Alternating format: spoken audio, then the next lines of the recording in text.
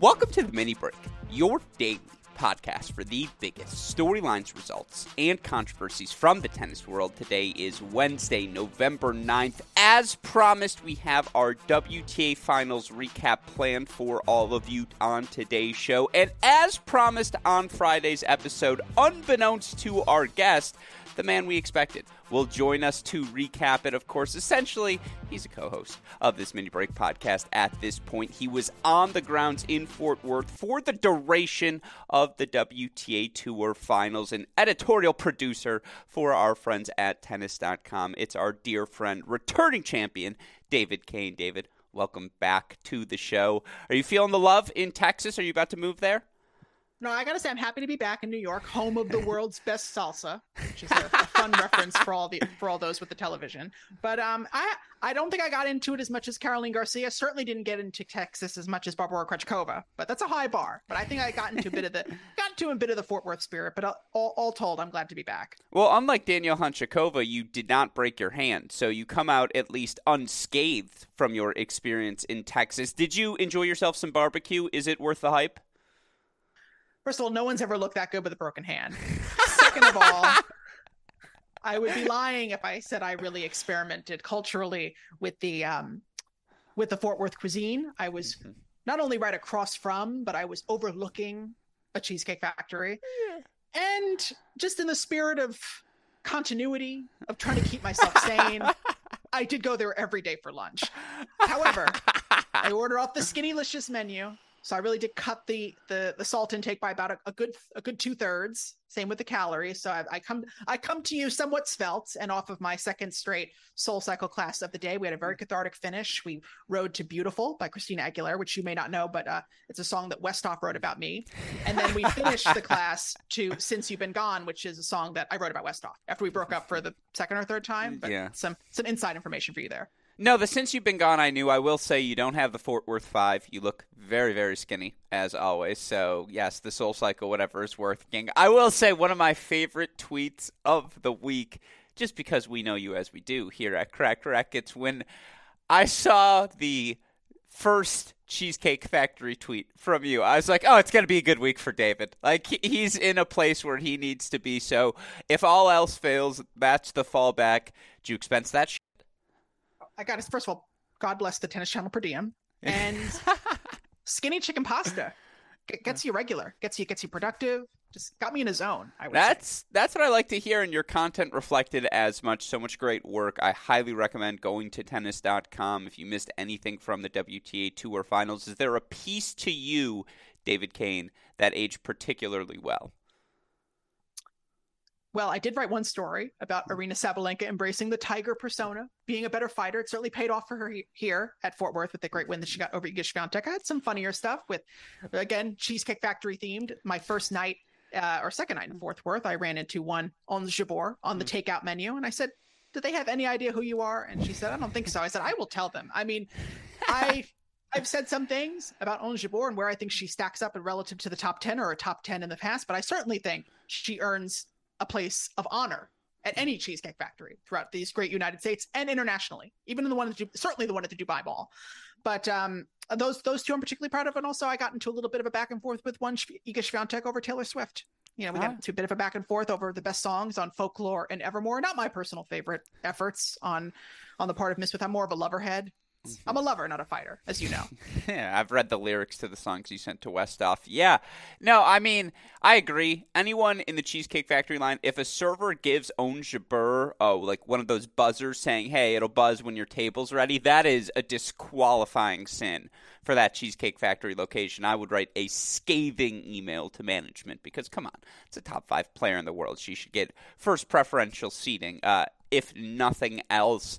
I will say the Sabalenka piece was particularly excellent, as obviously she makes her run to the finals. She beats Iga in the semifinals. And look, there's a lot of Sabalenka for us to discuss today. There's a lot for us to discuss here on today's show, and I want to run through all of the results. Of course, shout out to our friends at Tennis Point before we do for their support of this show. Tennis-point.com. The promo code is CR15. Hey, the tours have died down. You might as well use this time to get out on the court yourself. All of the latest and greatest equipment. Maybe you're looking fit like David. You're ready for a new set of clothing.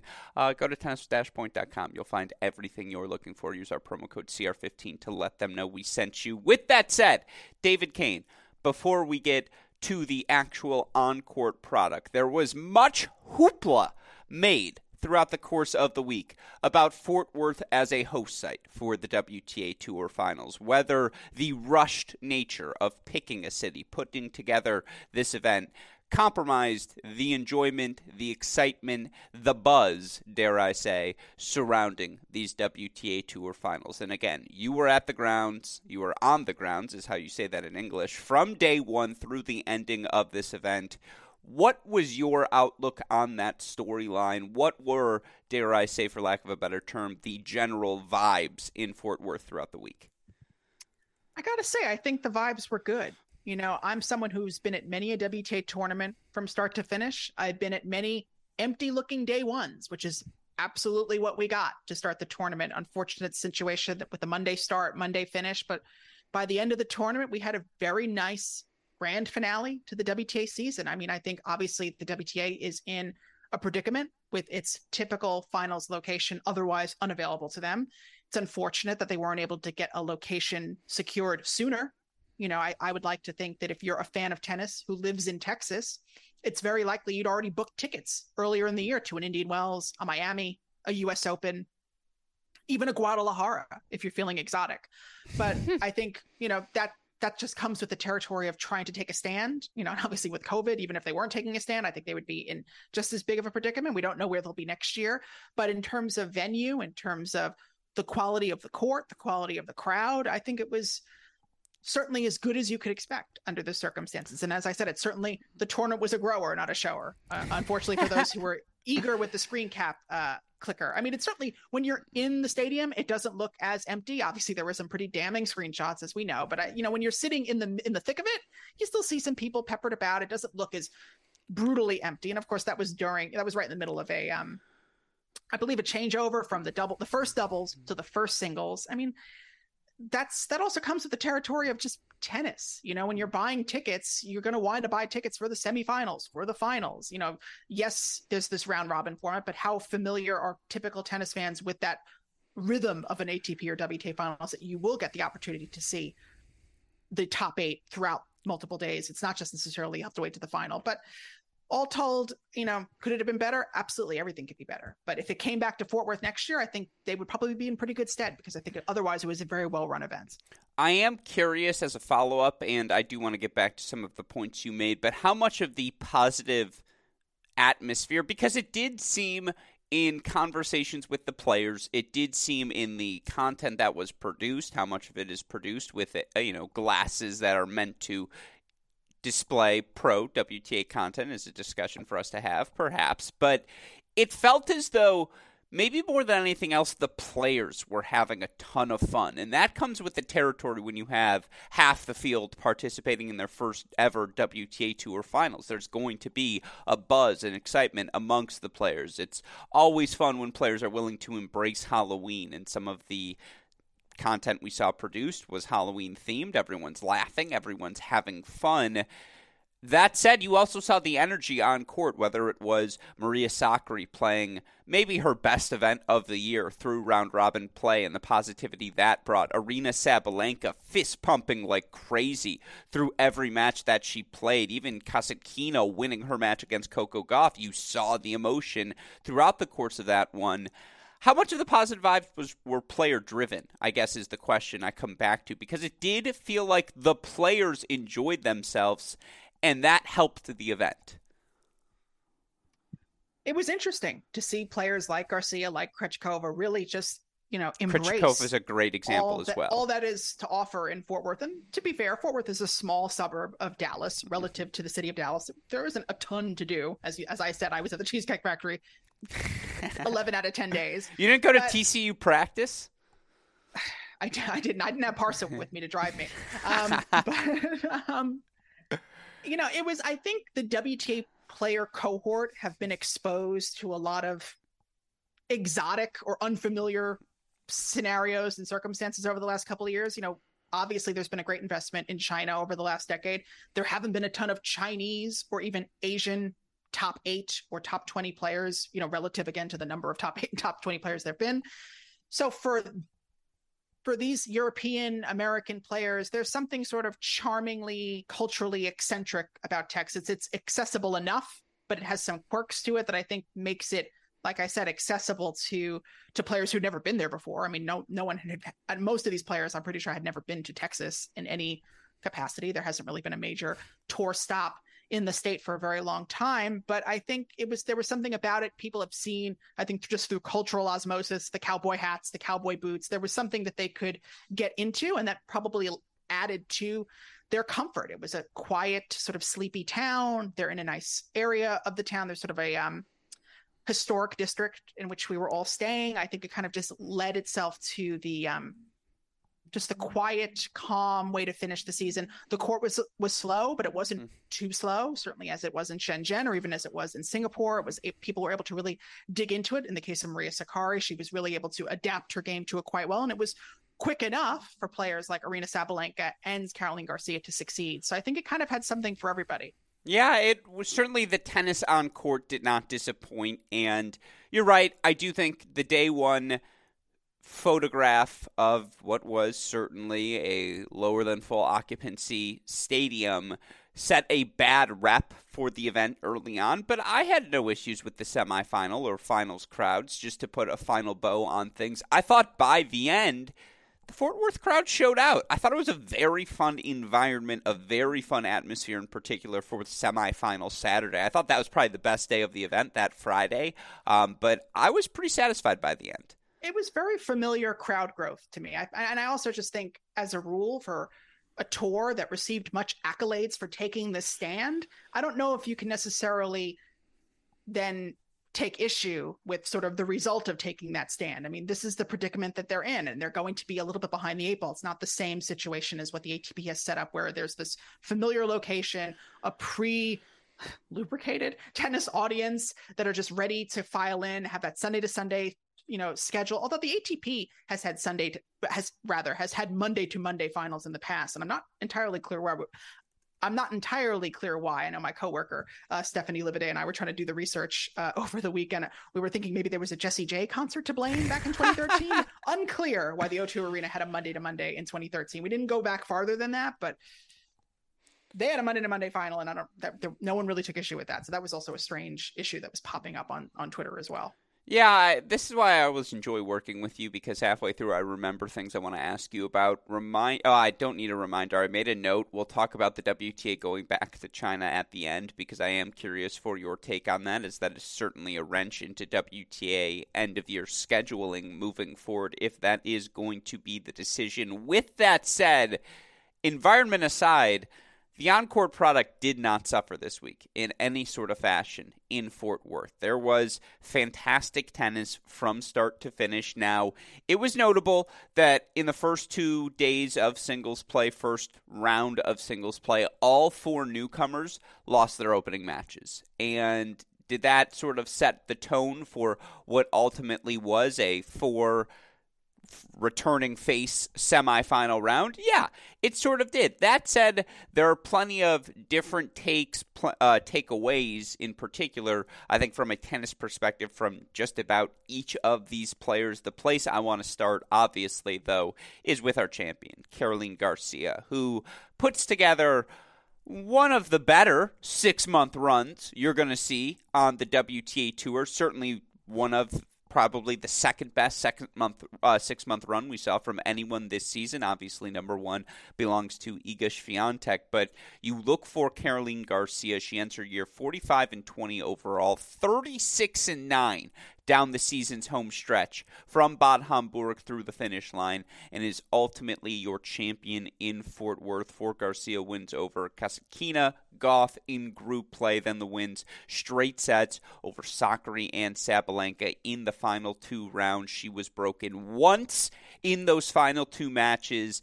And that's where we start today's conversation. David Kane, you look for Caroline Garcia. Of course, I've got a stat for you to start out our tennis analysis. Garcia holds serve 80.3% of the time this season.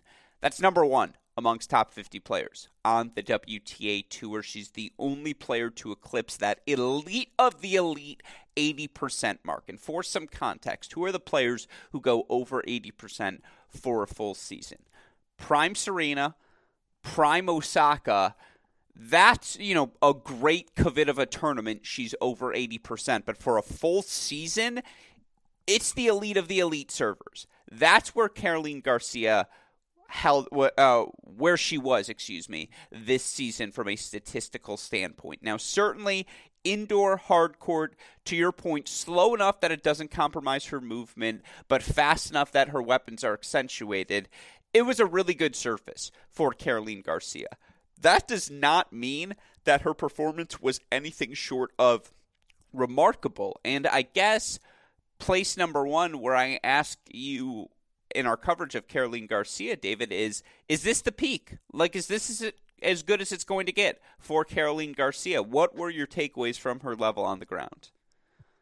I mean, it could be. It could be her peak. We've seen a lot of players peak at the WTA finals and not necessarily be able to replicate that going forward in the next season. Conversely, we've had other players named Caroline who've won the WTA finals and then went on to win the Australian Open. So it's really sort of anyone's guess based on historical precedent where Garcia goes from here. It was important to me personally that she brought up in her post-championship press conference the U.S. Open semifinal against Jabeur, because as great as Garcia played through Cincinnati, through the summer, through Cincinnati, through the U.S. Open, the great match she played against Gauff to make the semifinal, she played bad against Jabeur in what was most likely the most consequential match that she played all year. Yes, she racked up a lot of match wins, 3 titles. The one match that really mattered, she didn't show up. And she said as much in the press conference. She said, I played so well getting into this tournament. And then for me to have that performance, it didn't sit well with me. And in many ways, she comes to the WTA finals for the first time in 5 years. It's pretty wild. It's a lot heavier back then, but back to Caroline. She comes back. She plays nearly as well as she did 5 years ago to make the semifinals, plays a phenomenal match against Kasatkina, stops an on-fire Sakkari, and outguts and outguns a Sabalenka in the final. A Sabalenka who did not serve that badly, served about as well as she's served all year. And that's a pretty consequential match. So in that way, we're kind of back at net zero with Garcia. We have the U.S. Open semifinal on one hand, and then we have this performance this week in Fort Worth. I'm willing to equate the two just based on the volume of what she was able to do at Fort Worth, having 3 really high-level matches in a row, 3 matches that really mattered, a match to get over to the semis and the final. The fact that it's not a Grand Slam makes me a little reticent to overhype this result because, again, she's got to do it a Grand Slam, and that's something that she is really yet to do aside from that Gauff match. But again, the semifinal really wipes that out. When she's as many players, as is the case with many players in this field, when they are playing at their best, they are very hard to beat. A Swiatek is certainly hard to beat. A Jabeur is hard to beat when she's playing at her best. She can become almost unplayable, that sort of game. And certainly the same is true for Garcia, and it starts with that serve. When she is serving as well as she did this week, she's very, very tough to beat. And she's someone who has advantages and opportunities on really every surface. She's played well on grass, on clay, and on hard courts. So if she's able to maintain this good vibe and maintain this sort of approach to important matches, she'll absolutely be a factor in 2023 and probably one of the most important factors of next season because she's one of the few players to get a win over Swiatek this year. So I think there's a lot to consider with Caroline. I'm very happy for her because she's a great personality, has really worked hard over this last decade, a lot to live up to, just being from France, getting the famed endorsement from Andy Murray when she played and failed to serve out that match against Maria Sharapova, the 2011 French Open. And here we are. She's still just as good, if not better, with all the potential that we ever thought she had. So now it's time for her to continue to do the work, to deal with the fact that she's got a new team. The coach that she was with, Bertrand Perret, split with her right before Fort Worth. That didn't seem to be a great sign heading into the tournament, but the fact that she played as well as she did is a testament to the fact that she's employing that game plan that she had all year. Now she's got to bottle it and keep it going next year. No, absolutely. And the thing for Caroline Garcia, you mentioned the surface success, a variety of surface success. She won titles this year on clay, on grass courts, on outdoor hard courts, and on indoor hard courts. And what it comes back to in that number, 80.3% hold percentage, epitomizes it. She's got non-negotiables in every match that she plays. If the serve and the forehand are clicking, as they did in just about every match in Fort Worth, it's going to be 4-all in the first set, or 5-all in the first set. And then maybe she connects on two of those on-the-rise returns, which at times got her into trouble. You're right. Like the first set against Sabalenka, I don't want to say it was unwatchable, but part of it is it's just like, all right, Garcia's not making this return because Arena's hitting the serve too well. And anytime, Arena may get her racket on the return, but Garcia's just cleaning up on the first strike. And so, yeah, we're going to get to 4-all. We're going to get to 5-all. A breaker's ultimately going to decide this set. And the breaker was very fun. But, there's a routine nature to how Garcia won every match down these 6-month stretch of the home season, where it's just, I'm hitting the big first serve, I'm hitting the big forehand. She closes so well at the net, and obviously as a doubles Grand Slam champion, that's a test of, again, it's not a surprise. The net skills are there. It does feel very translatable that for Garcia, there's no reason she can't bring this serving success into next season. And, you look for Garcia, she had no top 10 wins before June 20th this season. She goes 8-2 down the home stretch against top 10 opponents. Obviously gets 4 of them here in Fort Worth. And by the way, looking at the top 10 counts before Fort Worth and after Fort Worth, it's like, oh, you finally were forced to get top 10 wins. So some people accumulated some top 10 wins here for this season. But Garcia now has 8 top 10 wins this year. Do you know that's second most on the WTA Tour? Trails Iga with 15, but then Garcia has 8. Next highest is Kasatkina at 6. And so what does that tell me? Is that the discussion you and I have had all year about the dearth of definitive Tier 2 that's pushing into Tier 1 talent. Garcia's upside, it's not Tier 1, but it's the highest end of Tier 2. Where you're just like, if this forehand is clicking, it's going to take a really good performance from someone to beat her. And so for me, as I look forward, it just feels like this forehand is replicable. And because of that fact, because of how easy this success is, I like her outlook moving forward. Yeah, much is made about Garcia's hyper-aggressive return stance, but the reason why she's able to take that risk on the return is because the serve is working so well. And the serve is really a technical marvel. It's very simple, very easy to replicate, as you said, and she's getting high yields on it. When Sabalenka took the bathroom break after the first set, she was keeping that shoulder loose, and it certainly paid off in that last game when things were getting tight, and Sabalenka had her opportunity to break back. Is that a match that Garcia loses last year, a few years ago? Maybe. Sabalenka was playing very well that day, so it's very logical to think that she could have come back, but Garcia really held firm, and that's a testament to her mental improvements.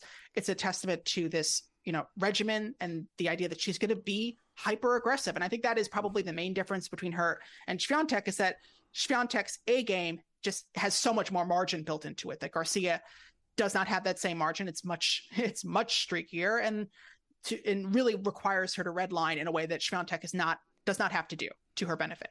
So I agree. That's probably why she wouldn't be in that same Iga Swiatek tier, but at the same time, this is a game that can get hot potentially, and if she has that mental block eliminated, that could take her through 7 matches.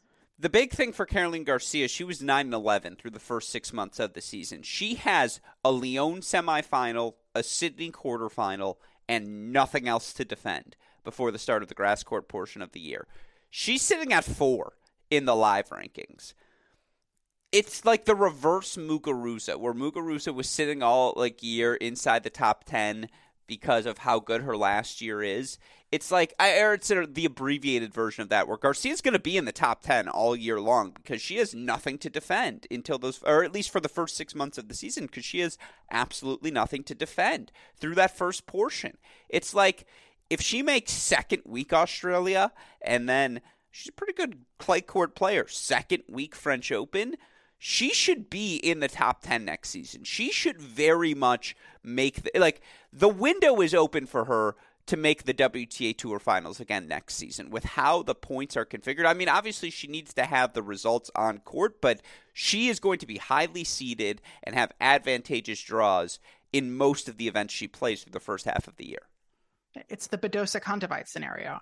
Sure. You finish the year with a lot of points and you have all year to make it up. So yeah, I don't know why I said Muguruza. That's a way better example. Yeah, we've obviously seen that not work out for Kontaveit and Badosa, unfortunately, but for Garcia, again, someone who does not have the surface limitations that certainly a Badosa has been quite vocal about, not liking this surface or that surface, and Kontaveit getting sick and still having, her own, maturing perhaps to do, should this stabilize? And that's the big thing, is will this stabilize? I mean, she did just come off of sort of an unexpected coaching split. She seems to be back more with her father, who, was with her for a very long time, and then for a while he wasn't, and now he's back. So there's always that to read into, perhaps.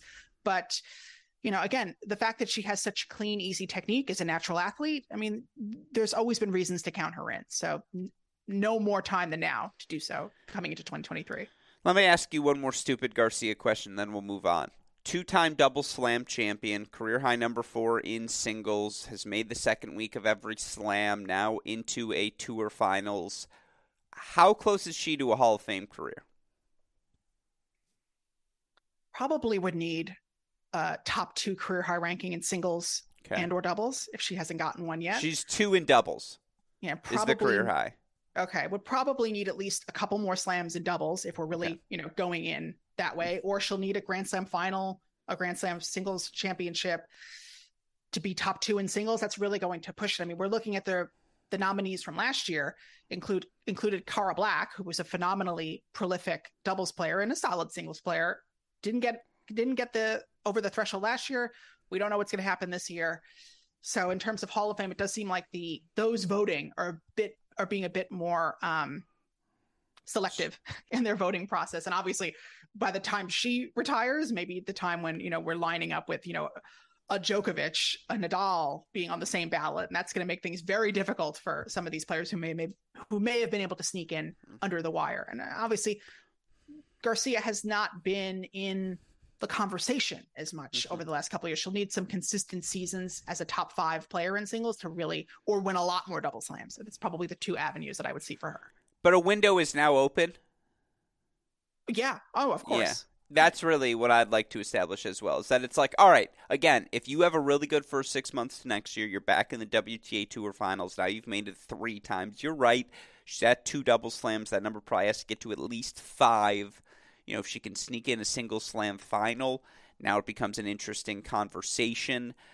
The window's open, and that's crazy to say after how Caroline Garcia had fallen off, but this is a player who's obviously been very talented since the moment she picked up a racket, has always flashed this sort of upside, and again, a monumental victory for the 29-year-old, up to number 4 in the live rankings, which is probably where she will end the season. I mean, yeah, if you're a top 5 player in both singles and doubles at some point in your career, you're doing something right. So shout out to Caroline Garcia. Shout out to our guy Sam Duvall at Top Notch Management as well. Big win for our friends at Top Notch. All right, Garcia was your champion. That said, some scholars, David Kane, had argued that the real winner in the WTA Tour Finals in Fort Worth is Aryna Sabalenka. And that all of the people, 2 of them perhaps most prominently sitting here on this podcast today, who continue to buy the Aryna Sabalenka is one of the only other Tier 1 players outside of Iga right now on the WTA Tour because the upside can be that high. I think we were somewhat vindicated by the results we saw from Sabalenka in Fort Worth. Now, certainly, the 2-4 loss to Maria Sakkari, she's got to throw that in just to keep us honest, but to beat Jabeur in 3 sets to kick things off, and to have Tour final semifinals on the line in that Pegula match. I believe that was the order it went in, and she wins that match 3-5. You see the emotion on her face as she put herself in a really good position to qualify for the semifinals at that point. 6-1 in the third over Iga. She gets a little U.S. Open revenge. And then she's broken once in the finals against Garcia in Fort Worth. You look for Sabalenka. She came into the match 30-20 overall in the year. I think it was 13 maybe of her 20 losses this season. Yeah, were in 3 sets. 14 of 18 3-set losses last year. And yet despite all the ups and downs, despite the double fault percentage over 10% for a full season, which I have never seen before. Bravo from anyone north of Sarah Irani. Sabalenka ends up in the Tour finals. Sabalenka displays that ability to, when she plays her best tennis, that best is better 90% of the time, if not 100% of the time, than whoever is on the other side of the net. And so, I don't know. When you look at Arena Sabalenka's 2022, stock up, stock down, David Kane. I think it was a very good week for us arena apologists. I think it was. They were dancing in the streets of Fort Worth, and I was there with them. But look, we're playing by the rules of this game, and this game dictates that Iga Swiatek, Ons Jabeur, and Jessie Pegula are the world's top 3 players. Submitted without comment, but that is the current top 3. Sabalenka beat all of them. And I think that's a great thing for those who are looking at Sabalenka as a player who certainly deserves to be ranked amongst them. I think there's been an interesting sort of meta debate perhaps going on between a Jabeur and a Sabalenka in terms of who's maybe going to have the better upside. And I think we really saw a tremendous mental victory for Sabalenka, and it really kind of exposed some of Jabeur's mental limitations in the round robin format at a big tournament where she's up against the world's top 8 and there's nowhere to hide. Sabalenka believes she can win these matches, and even from 4-2 down in the third, comes back and wins it. Obviously Sakkari played amazingly through the round robin. I am willing to throw it out. Fascinatingly, of course, Sabalenka leads Sakkari 4-2 in their head-to-head. Sakkari leads 2-0 at WTA finals. Iga Swiatek leads Sabalenka 4-2. And Sabalenka is 2-0 in WTA finals. So a little bit of symmetry for your pleasure. But to play as well as she did against Pegula, where she really didn't have the scenario entirely in her own hands. She had to win in straight sets. Typically, when players are asked to complete this sort of round robin math, they tend to not do that great. I mean, famously, I believe Angelique Kerber just needed to win 1 set against Lucy Shafazova in 2015, and she loses in straights to a Shafazova who was already out of contention. Kerber couldn't get that 1 set. Obviously, it did end up, I think, launching her career spectacularly the following season. I think she really cited that as a really defining loss. But still, I mean, when you ask these sorts of players who are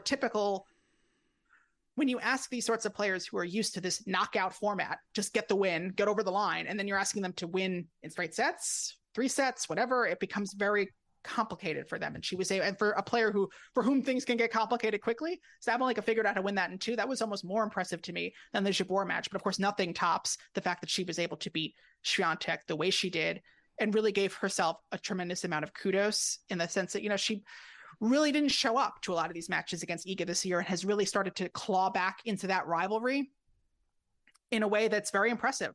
Followed up on the disappointment of the U.S. Open, went one better, gets over the line this time, really takes it to Iga in the final set. And, what happened in the final happens. Garcia played a phenomenal match. It was really reminiscent to me of the Wimbledon semifinal last year against Pliskova, where Sabalenka played a really great match. And just like if you flip a few points, things go her way, but they didn't this time.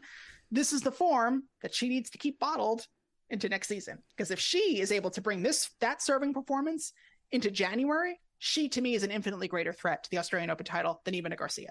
Yeah, Sabalenka was 2-4 against the top 10 coming into this event. All 4 losses were to Iga Swiatek here this season. And, now gets wins over Kontaveit, Badosa, Pegula, Jabeur, and Iga this year. That's running the gauntlet of the who's who of the top 6 throughout the course of this season. Now, to your point, a couple of things. Against Iga, it was 1-1 in the third set, or maybe it was 2-1 Sabalenka, and then the set was over, to your point. And it was just the way she was able to take the return early on the rise, was lacing the forehand down the line. I mean, the impressive numbers to me, she had 9 double faults against Iga. She had 8 double faults against Pegula, which were her 2 most impressive wins of the tournament.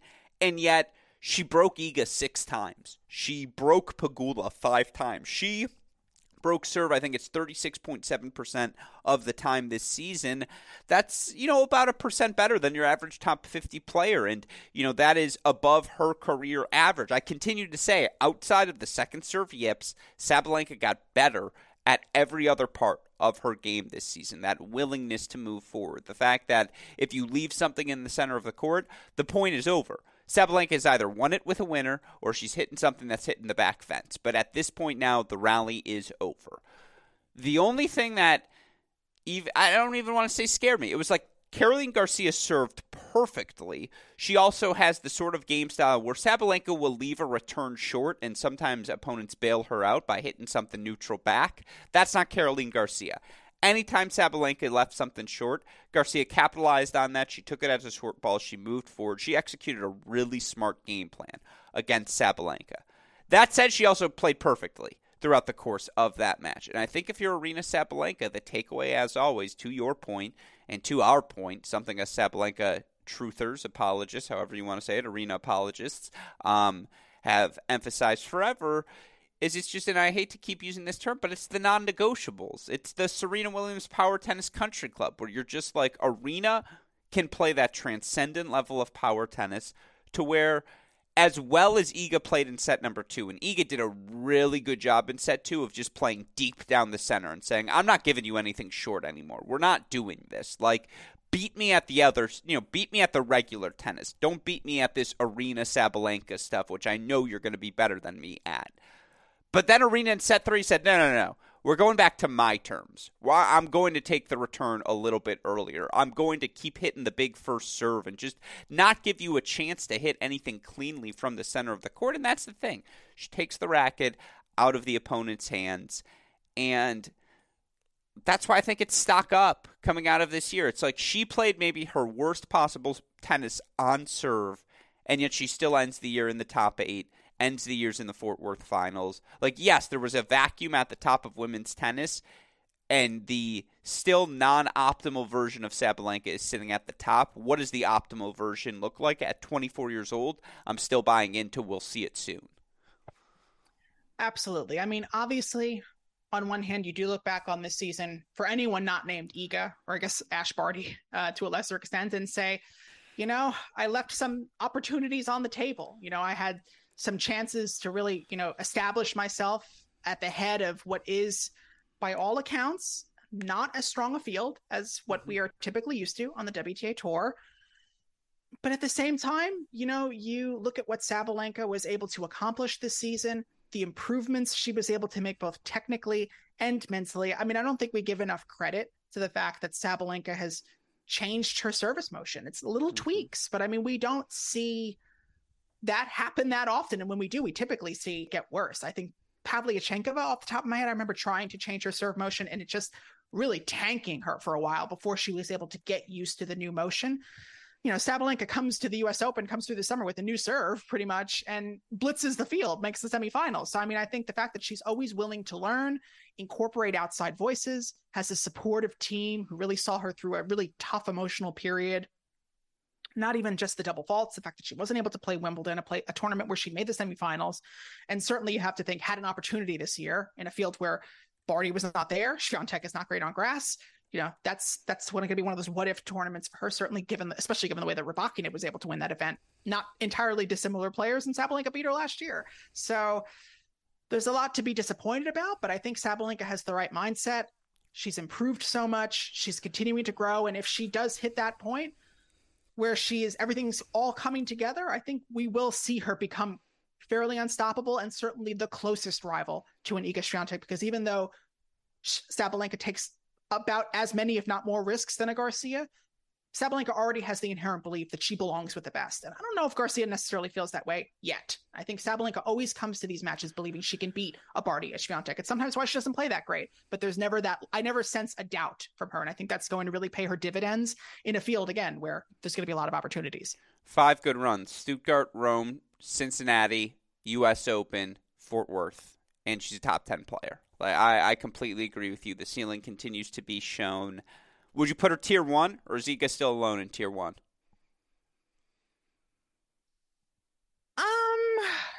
Gosh. I mean, I would like to put her in tier 1. I don't know if that's fair, but maybe if she had won the WTA finals, maybe it would could also yes. Be by virtue of, I think there needs to be more than one tier 1 player. Like, just by process of elimination, someone's got to be the closest challenger to Iga, and maybe in your mind, this is her.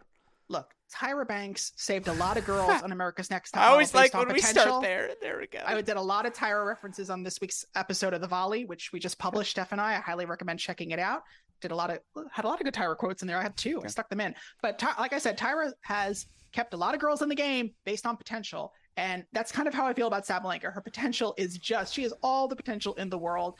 And if we're going from potential, momentum, and upside, I would put Sabalenka in tier 1. If we're still dealing with reality, which boring, right? But like if we're in reality, maybe she's not in tier 1 yet, but certainly in an ideal world where she continues at this pace, then yes, she's tier 1. I like that you say snuck in the Tyra Banks references as if people didn't expect them. Snuck in, sort of barnstormed them, you know. Yeah, come on now. That barnstorm would be a much more appropriate term. Yeah, we don't live in reality, David. We're here on our Cracked Rackets universe. I'll throw her in tier 1 right alongside of you, and I think that's the 2 right now. Those are my 2 tier 1s. Yeah, with absolutely. Bianca Andreescu still getting an asterisk, as always, of like, well, maybe, like, not a tier 1, but not a tier 1. She's 1A, A for Andreescu. Yeah, tier A for abstract. But yes, okay. Those are your top 2 performers. Let's kind of rapid fire more quickly through the rest of the field. 6 more to go. Yeah, no, but we'll do it fast, I promise. Coming out of 2022, Maria Sakkari, stock up, stock down, particularly with this Guadalajara final, Fort Worth semifinal run, which was just so desperately needed. She got it, but does that lessen the middle 6 months of her season in your mind? Does it cloud it? Did she get back to where she needs to go? You could say stock hold, by the way. That's fine as well. Where are you with Sakkari? I have an interesting theory about Sakkari that I wanted to posit to her, but I never had time to. But don't you feel like in many ways her getting to number 2 or number 3 in the world was sort of kind of the worst thing that ever happened to her in a way? Because don't you think if she'd been 12, 15, 18, she may have been one of those players to like accidentally win a slam and would have been like, whoa, she came out of nowhere. But the fact that she was like top 8 and there was all that pressure and attention on her that she certainly internalized, it kind of like she outfoxed herself in a way. It's like she played too well. And then by the time she got to like the tournaments that matter, it was like, oh no, what do I do? But it's tough to rate Sakkari because yes, she came out of a great week in Guadalajara. She comes to Fort Worth and plays really great tennis in the round robin stage. And she credits a lot of it to the surface and says the surface forced me to be more aggressive. So that gives me a little bit of pause because I think, well, if it's the surface, like it's got to be more instinctual at this point where you've been at this for like a decade. Like you got to figure it out already. So like if she could roll up the surface and mail it to Australia, like I think certainly Svitolina wanted to do when she won the tournament in Singapore in 2018. I mean, certainly this was a big mental week for her. The fact that she was able to get the good win over Jabeur after Jabeur, beat her from an entirely uncompromising position in Rome in the spring, a match that Sakkari certainly should have won and maybe in many ways sort of kickstarted that sort of several month malaise for Sakkari, gets a solid win over Sabalenka and then beats Pegula, in 2 really tight sets. And that was the match that really in many ways was that sort of sliding doors moment for both of them because one of those, you flip a few points in that Sakkari-Pegula match, Pegula's up 1-0 and maybe her week gets off to a little bit of a better start, particularly because we're used to seeing players come from the tournament before and really run the table. That didn't happen to Pegula, but it happened to Sakkari. I feel like hold because at her best or at her most instinctive tennis is not to be as aggressive as she was in Fort Worth. And so I'm hard pressed to say that she comes into the beginning of next season playing that high-flying, aggressive tennis, and then we don't really know how she's going to recover from this match against Garcia because she had a lot of momentum, and I really thought she was going to run away with this title, and then gets blunted pretty emphatically by Garcia. It was not close. So all told, from the lows to the highs of this year, I would say it's a hold. Yeah, I agree with you. I think we see what the ceiling is for Maria Sakkari at 27 years old. It's about like 6th in the world, which is where she finishes the year. And she's going to get a lot of good wins. When she plays her best, she'll get to those finals like she did in Indian Wells and St. Petersburg earlier this season, obviously to get to the semifinals and Fort Worth finals in Guadalajara. I'm very encouraged with wins over Kudermetova, Collins, Pegula, Sabalenka, Jabeur to end the year. It's another year of growth, her 6th in the last 7th from a hold percentage perspective. And there's no doubt when the first serve is landing, her first serve, first forehand combination now is elite. And there's a reason she's top 10 in hold percentage here to end the year. What she got back to so well at the end of the season, I thought, was relying on her physicality, was not forcing herself to play so aggressive so early in rallies, but letting it come more naturally within the flow of the tennis played. That's what I thought was most impressive in her round-robin performance, was just how in rhythm everything was for Sakkari. It felt like for the first time in months she wasn't forcing anything. Now, she probably needed to force it a little bit more against Garcia to just break Garcia's rhythm. But Tier 2, it's like Maria Sakkari. You are a Tier 2 player. And there's no shame in that. Like, there has to be players ranked 3 through 12 every single season. And with all due respect to Sakkari, like, that's her range. And I think that's fine. So I would say agree, stock hold. It's like, if this is your prime moving forward, you're going to have a really fun 5-year run. Yeah, I mean, I think she's one of those players who, with the field that she's in, maybe overranked a little bit. But I think if she can continue to create these opportunities for herself and play more really good matches, I feel like that's sort of the knock for me on Sakkari, is that she plays a great match and then lets down. And she played 3 great matches this week. And so if she can really start to string those together, her chances of getting deep at a slam increases exponentially. Yeah, completely fair. All right, let's do the Iga conversation quickly, because shout out Iga Nation. Far too kind to us here on this podcast. That said, I have nothing to add for Iga. Like, Arena played phenomenal tennis to win that third set 6-1 in the fashion that she did. And look, Iga dominated the round robin. It was the conversation we were having every day on Second Serve. Shout out to the T2 team and Mike Haston for tolerating my nonsense all week long. Agam Gorgagon for taking the time to join us as well. That's how I say his last name mode. Yeah, I'm just like, when I see it, that's how I see it. I'm like, McGrogan doesn't work for me. But look, I mean, like, it takes one of those service performances. It takes one of those days where you can take the racket out of Iga's hand. And there's like a list of 4 players who are capable of doing it.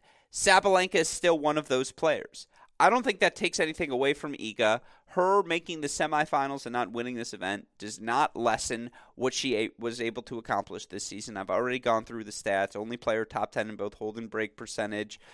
Doubles the top 10 wins. Top 20 wins, she's off the chart compared to everyone else. Now, I will say I'm devastated, truly devastated. Break percentage for Iga to end the year, 49.7. She doesn't eclipse the 50% mark. I'm crying on the inside. Doesn't lessen the season she had. Like, I have no change. Like, if you're not buying stock in Iga Swiatek, this would be like seeing Apple right as they released the first iPhone, and it's already on the rise, but you're like, trust me, this thing's about to turn into a behemoth. Like, that's Iga coming off of 2022. It's funny. I think if you go back to our preview podcast for this tournament, I think we outlined this exact scenario of like what would constitute a good tournament versus a disappointing tournament for Swiatek. And I think we said if she made the semifinals and lost to Sabalenka, I think it would be a great, good tournament for her. Because at this point for Swiatek, in most situations, it's win or bust. But given the way it all kind of shook out for her, she played really great in the round robin and ran up against an on-fire, inspired Sabalenka. I mean, that's the kind of person I would expect to beat Swiatek, and those are the kind of circumstances I would expect her to lose, like in a match like that against Sabalenka. And no day off, which doesn't really matter, but it does matter.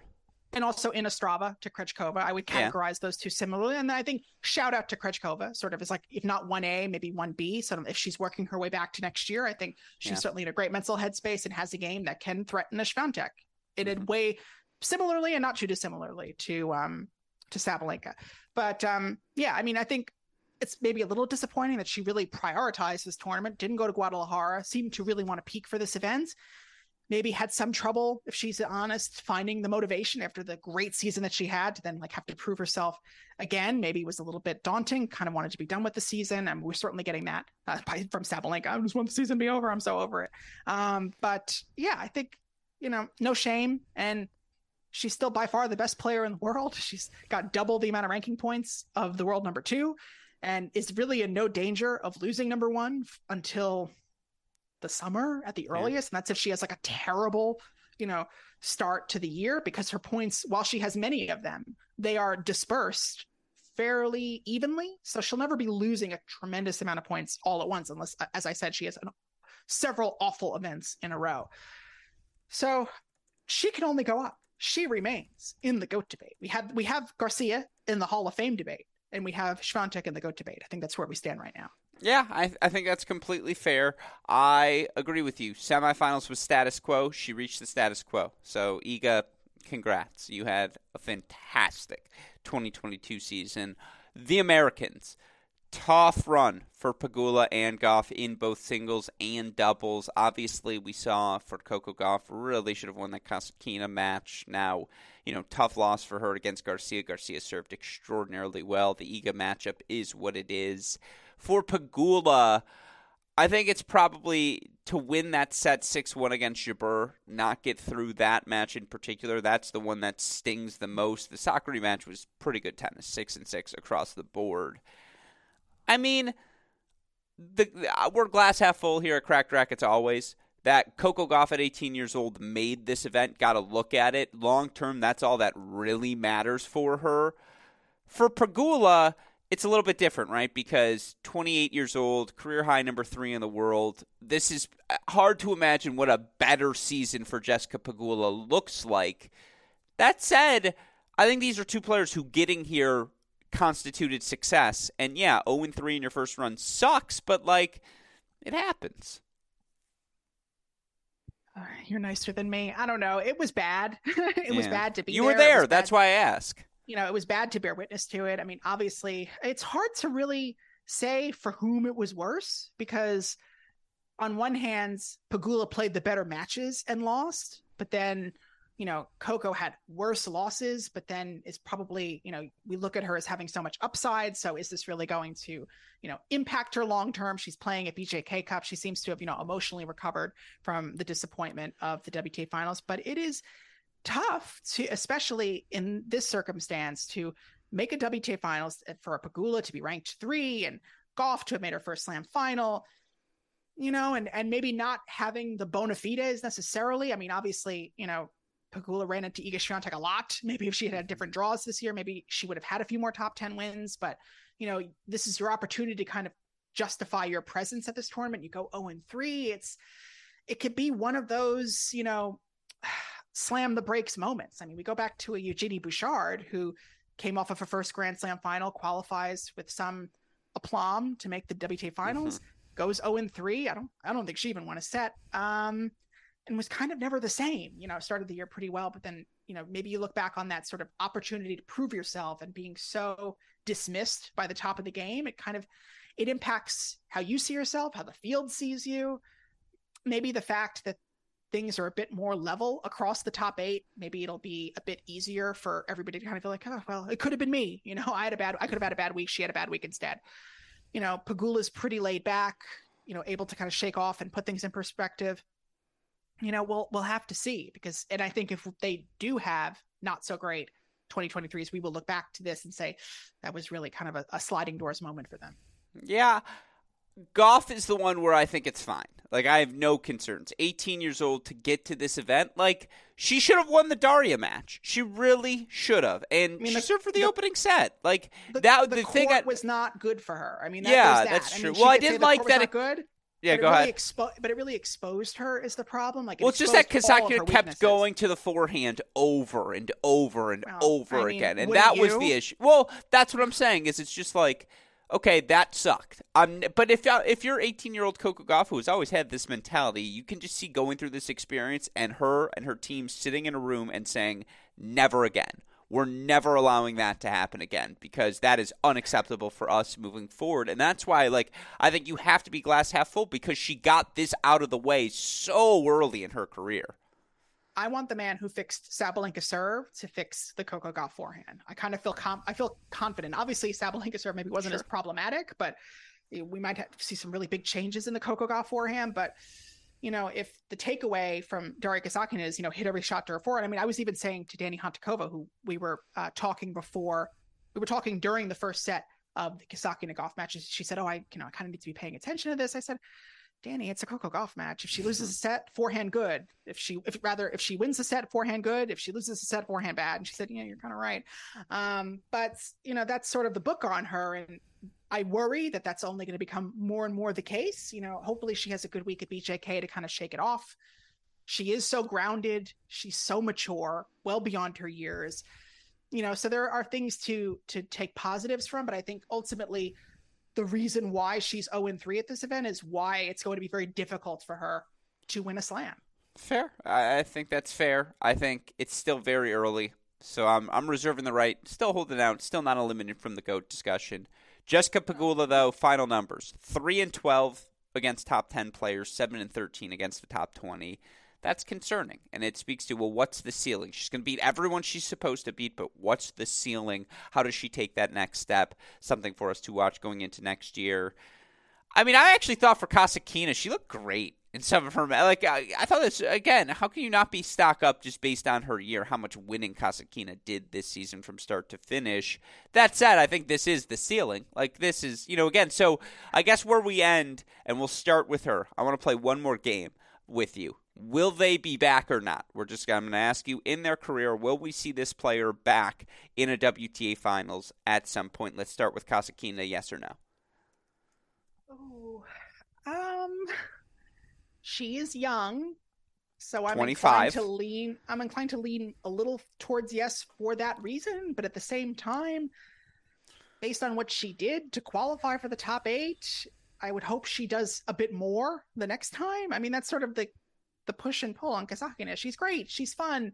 She played amazing. She was 1-2 in round robin. I mean, there's sort of that push and pull. She is limited in a way that not a Sakari, but maybe even a Jung Chin Wen or a Bianca Andreescu or some of these other players aren't. Yeah, she is limited in a way that a Sabalenka certainly or a Garcia is, and it's why Garcia got over the line in that match, and why as great as Kasatkina played, her defense is not as versatile as Iga Swiatek's. I mean, it's brutal to be Daria Kasatkina and to have the bigger, better model, who's only a few years younger than you, atop the game. And you must feel like she's kind of playing my tennis. Why aren't I better? But she's, Iga's a better athlete. Iga's got better technique. There's all those things. So maybe leaning towards yes, only because she's 25, and who knows, maybe she'll come in next year and rack up, she'll have that higher ranking. Maybe she'll rack up some points and kind of stay in the conversation. And certainly, in some ways, it was hard, but also kind of easy to make the top 8 this year. It's a strange one to really handicap. I say no. Gauff? Yes. I agree. Sakari? Yes. I agree. I think she sneaks out one more. Sabalenka? Oh, yes. I agree. Garcia? Yes. Yes, because of the math. Pegula? I don't know. Just because I haven't said no yet, I'll say no. I'll agree with you and say no. Jabeur? It's mean. Will Jabeur be back at a WTA finals? I mean, I think for Jabeur, it's such a wait and see because she plays such a kooky, wacky game, was really upset to not qualify for the semifinals, was really gutted by the Sabalenka loss, was even more gutted by the loss to Sakari. Was, again, she had just as much of a shot as Sabalenka. They had the same mathematical scenario, and if anything, Jabeur was in better position because it didn't matter what Sabalenka did. Jabeur just had to win, and she couldn't do that. So, the combined, she's encountered a lot of disappointments in 2022. For as great and historic and trailblazing as her year has been, she has also encountered some brutal disappointments. And for someone who takes those to heart, you wonder how she's going to be able to recover. So I'll say no. Why not? Yeah, that's a good. I think she gets one more. I just think disappointment at the French Open this season. That's a low-hanging fruit from a points perspective. I could see her doing well in Australia as well as we wait for all these young players try to separate themselves. I'm going to go slight yes, but I see your point, and I think it's a good one to make. I think that would be the surprising no, but the no of the group. And then we don't need to have the Iga conversation because we both know the answer is a resounding no. Just kidding. Obviously, she will be back. Last question for you, David Kane, before I let you go. WTA reportedly interested in returning to China, whether it be for the tour finals or for extended tour play. Your reaction to that reporting? Well, it's hard to really diagnose what the exact mindset of the WTA is. I read the reporting from the New York Times that seemed to lean a little bit more towards no, in the sense that the circumstances under which they return seem impossible. You know, they still seem very certain that they want this investigation into Peng Shuai's accusations. I don't see that happening on China's end. So even though there was that report, that press release that initially said we will be going back to the WTA finals in Shenzhen next year, and people were thinking, what? That's crazy, but you just said. And so it seems a little bit more up in the air. I mean, the one thing that was encouraging was at least it seemed like that Steve Simon, CEO, was interested in exploring multi-year deals with the next city that he goes into business with. I think these one-year contracts, first with Guadalajara, then with Fort Worth, made things difficult. I think, if you're a WTA finals venue, you want that, guarantee that you're going to be the host, and then you can promote it accordingly. So I'm certainly excited by the prospect of a permanent WTA finals location somewhere other than China. I was not in Shenzhen, but I certainly heard things. And, if for no other reason, that surface broke a lot of players, Bianca Andreescu, namely, chief among them. So for that alone, I would hope if they do go back to Shenzhen, they fix that court and make it a little bit faster. Because ironically, I loved the court in Zhuhai. If that's where the WTA, I mean, I don't know if they could really justify that if there is a scenario where they can go back to China. If they can find that kind of court, that would be great. But it's a long and winding answer to your question. I'm very sorry. You'll have to hear my full response. No, that's available on Patreon. For the record, that is the answer I was looking for, because there are a lot of little details that have yet to be followed up on, right? To the extent of, what is the player pot being offered, and what are the actual figures being offered here for these events? How many events are going to be placed there? What safety mechanisms are in place for not only players, but media and anyone covering the event moving forward? And by the way, are we going to get a sit down with Peng Shuai? There feels like there are still unanswered questions that need to be addressed before the WTA Tour dives in. Also, does this reveal some sort of financial shortfall? How dire straits are things for the WTA that this is the decision they have to make, right? Doesn't this does not seem to indicate things are good? I mean, I think anyone with eyes, I don't think this is a secret, knows that the WTA put a lot of eggs in the China basket. Yeah. Everyone knows that. They had 9 tournaments in China in 2019, and a lot of them were great, well-run events. Wuhan, a lot of fun.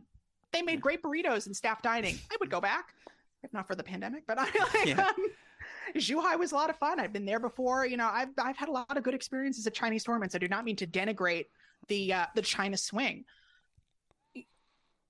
I don't see how they can go back. I do understand that, not going back creates a lot of financial pitfalls. I mean, there are, reports about, a merger with the CVC investment group, and that might, take a little bit of financial pressure off the WTA. Ultimately, I hope that next year it is clearer sooner, the entirety of the WTA calendar. Wherever they land, I hope that it is obvious with more than 6 weeks or 8 weeks notice where we're going to be and where it's going to be announced. I mean, I certainly heard where it was going to be a little bit sooner than everybody else did, but I mean, even that was not a tremendous amount of notice. So, and I think there are a lot of great options in the world, and, there are also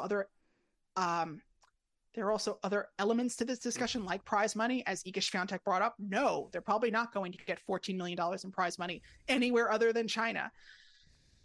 For optics' sake, I would certainly like it to be equal. At the same time, these numbers are so astronomical that it's hard for me to really wrap my head around it. I don't love that they're not the same, but the fact that they're still cracking 1, 2, 3, 4, 5 million, I mean, want to trade W2s, Iga, we can. Yeah. I don't have to. But so I mean, it's been exciting to see it in Guadalajara. It was cool to see it in Fort Worth. I'm excited to see where it goes next, wherever it goes. I started racking up some potential cities. Someone brought up Rio de Janeiro as a potential solution, given the rise of your Beatriz Haddad Mayas of the world and even your Luisa Stefanis in doubles. I mean, there's certainly a lot of options, and I think different cool cultural experiences that the players can really immerse themselves in. That's the WTA. They're coming for me. Yeah, all of which to say it was a very good WTA finals from my perspective. It was cool enough to be on a 17-hour flight, as much as I love Singapore. But yeah, all of which to say it's anybody's guess, and hopefully we know sooner. We don't have to guess as long. Yeah, all right. I like that. By the way, you know what Iga Swiatek will go for full circle here? Doesn't get that you do? What's that? Tennis Channel per diems. So she wasn't at, Cheesecake Factory. I didn't see Iga at the Cheesecake Factory. I might Which is kind of disappointing. Like, I feel like Iga would thrive there. From what I know about her personality, I feel like Cheesecake Factory would be a place she succeeds. Well, I mean, if she's learned anything from Agnieszka Radwanska, but I mean, I'll tell you, I peaked very early. I saw Ons Jabron the second day, and every day after that, I was always kind of I felt a little twinge of fear that I was going to run into another player or other WTA person, and I thought, oh God, this is so shame-based. But as I told Ons at the time, I was like, well, the fact that there's like an hour-long wait to sit down kind of makes me feel vindicated, because I'm like, well, this isn't just my shameful, guilty pleasure. This is actually a thing that is enjoyed by a tremendous amount of people. So it was kind of, in that way, it was like, oh, I'm not the only person who thinks this is delicious. Maybe not nutritious, but delicious.